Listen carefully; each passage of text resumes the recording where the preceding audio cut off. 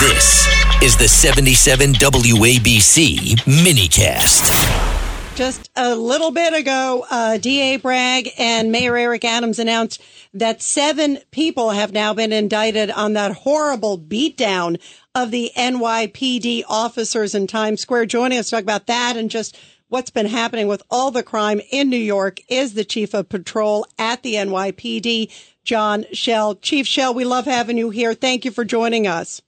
How are you? Good evening. Great to be on. What's your reaction to now? It says 7 of them have been indicted. They came out today a little bit ago. How many of those guys are behind bars or even that we know who they are? Because they also confirmed that the guys that were on the bus to California and it got stopped in Arizona, they're not connected. So do we know how many are actually behind bars or that we know of tied to that horrible beatdown of your great men and women there?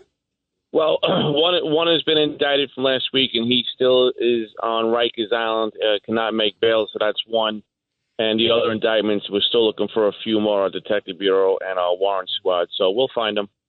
Yeah, how tough is it locating them? Because they are migrants, most of them, obviously, and they said that all of them essentially today. How tough is it? You know, you don't know the address, you don't know the this.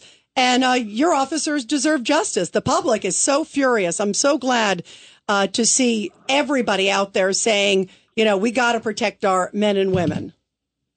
You know, I was talking about the event and how do we change a bad event and make it into a good event in terms of sparking that conversation that needs to be had by practical people with practical solutions.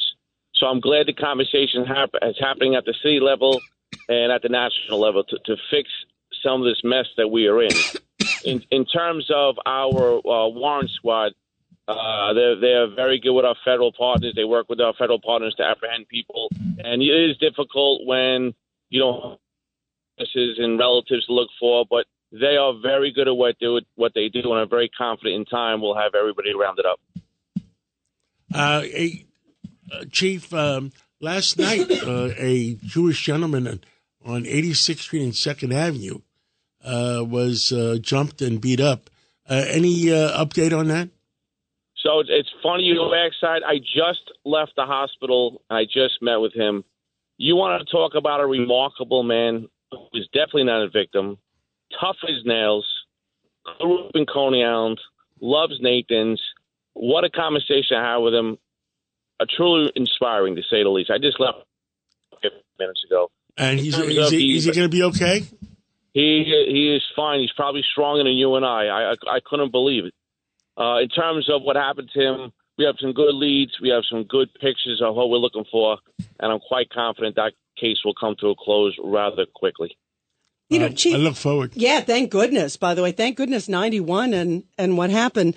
Chief Chell, also, what about all these, like the roaming gangs that we've seen with these jewelry where they've been robbing people of jewelry, also the purses, that horrible image of the woman who was dragged on the sidewalk in Brooklyn. Have we gotten any of those guys, those thugs that did this? Unbelievable. We got 7 of them.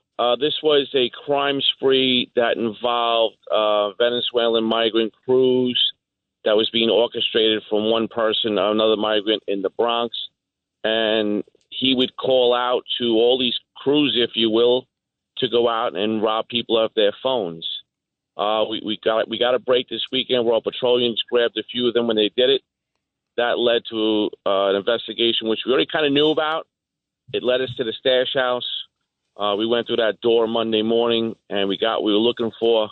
We have a few arrests, and no surprise, since we made these arrests and we did that search warrant Monday, we haven't taken one robbery of that nature on a moped since. So that's the method to the madness. Great work by our cops, great work by our detectives, and this is why we're just a fabulous agency. Governor? Chief, I saw the press conference today, and they said a few times that they only were releasing the names of 5 of the 7 individuals who they've indicted. And I was just wondering, can you speculate why they would withhold the other 2 names? Like, I'm not really talking about this case, but are you familiar with that happens from time to time? Not particularly, no. Usually when you unseal the indictment, we release the names, so I can't speak to why they were held back too. I'm sure there's a police report, but not normally something I would see. You unseal that indictment, you name the names. Yeah, that surprised me. Right. Well, listen, at least look, better late than never. We're getting it done, and we have to work together. We have to fix this. So, for a law enforcement team, all of us here, we got to fix this. We got to get it better. And we got to move the city forward. We cannot continue to conduct business the way we conduct it. Chief, is there any progress with the DA Bragg on putting some of these people away? Yeah, there's been progress. We're working with him. We will get it done. And again, we're partners. None of us are perfect here, but we're going to get this done, and we'll do it well. Yeah, well, we love you guys. We appreciate so much what the great work of the NYPD does every single day. And there needs to be justice for anybody who touches any citizen, let alone a law enforcement officer. Chief Chell, thank you. It's always so great to have you here on the show. Thank you so much. And the most important thing tomorrow is I have to get those Nathan's French fries up to the hospital at 12 o'clock. That's the priority for tomorrow. Bravo. I love those Nathan's French.